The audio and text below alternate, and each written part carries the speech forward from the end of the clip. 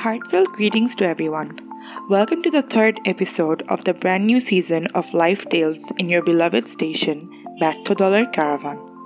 We hope that we've reached you all in a great state, both emotionally and physically.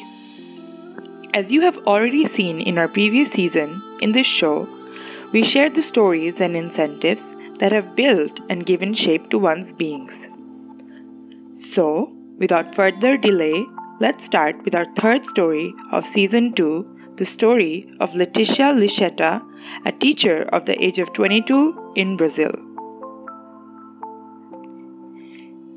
Seeing people going through everything without having anything to rely on, letting the situations pass through, seemed like the only way to go. I realized having the possibility to help others was a great way to see a different world. A world that is only beautiful.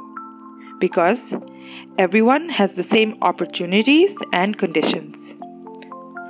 Although this is far from reality, it might be possible with some consciousness and help.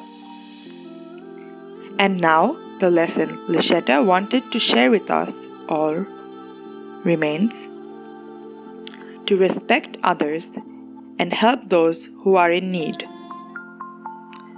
So, that's all we have for today. Hope to reach you again in the next episode.